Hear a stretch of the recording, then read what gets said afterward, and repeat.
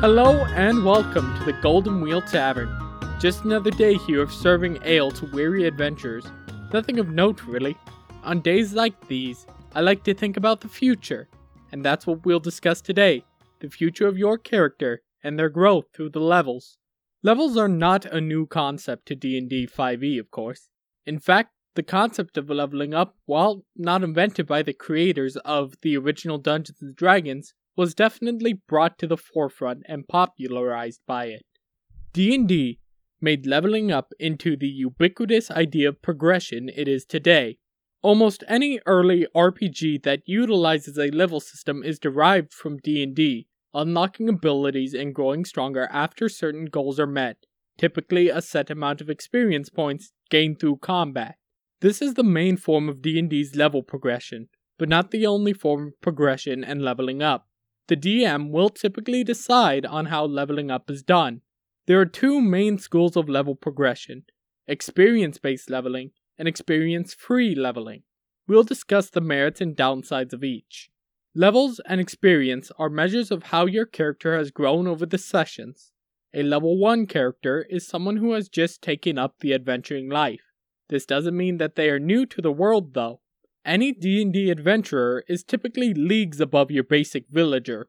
A monk has spent years focusing themselves, training themselves to have the martial prowess they possess.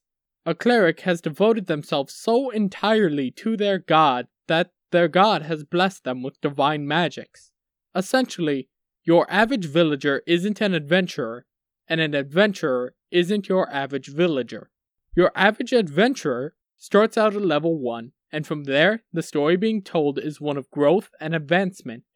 As they work their way to higher levels, typically this work towards higher levels is done through gaining experience, which is tracked in D&D through the aptly named experience points, abbreviated to XP.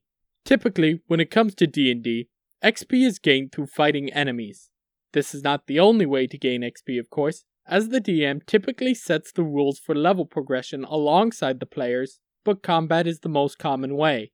When using XP to determine progress, each level a player gains is reached when they meet a certain XP threshold. A player goes from level 1 to level 2 when they collect 300 XP, and from level 2 to level 3 when they collect 900 XP, and so on. This form of progression encourages adventuring into dangerous areas and rewards the bold players who can handle themselves in combat. It's the precedent set for decades at this point, and it's what most people think of when they think of XP and level progression.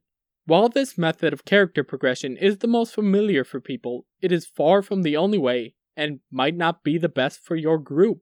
If your group consists of players who do not enjoy the combat mechanics of D&D as much as the roleplay, or if your DM doesn't provide you with a large amount of creatures, combat-based XP might not be the style that you or your group would actually want or thrive through.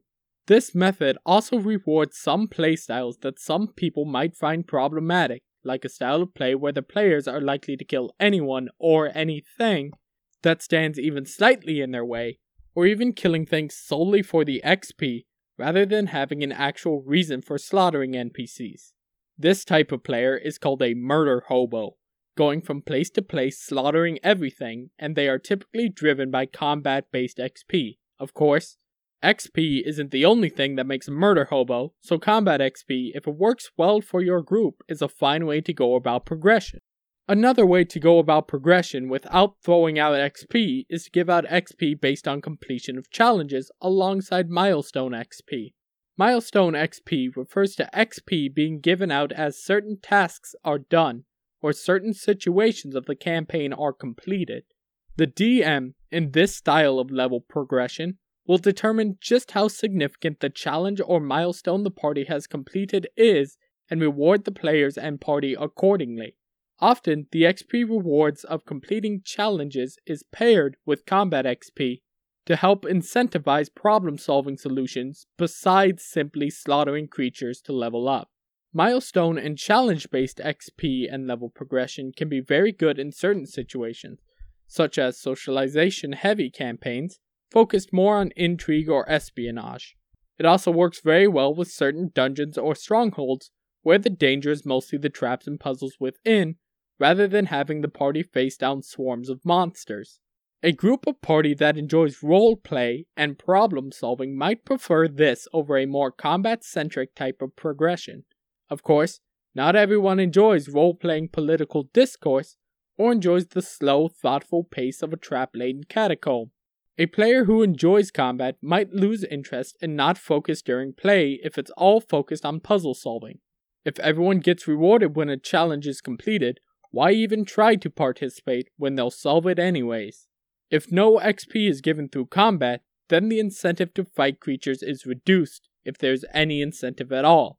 A DM utilizing milestone XP and challenge XP typically needs to either provide a loot and item incentive for combat or make combat more non-optional, which can leave a bad taste in some players' mouth, especially if the players take action to avoid combats. Some playgroups get rid of XP altogether. This might seem like an odd decision, but in a campaign or world where combat is less common, or the focus is more on the roleplay aspects than the combat, XP might be hard to come by. When it comes to ditching the XP system for another form of advancement, there are typically two schools of progression, those being session-based leveling and story-based leveling. Each one, as with any form of progression, have their own strength and pitfalls, and might be a good fit for one group and a poor fit for another. Session-based leveling works well for a free-form world, where an entire session might be exploring or negotiating in a new town with little to no combat or challenges. In this style of progression, levels are earned simply by being at the game session. As you go up in levels, the amount of sessions you need before you increase your level might go up, or it might stay the same.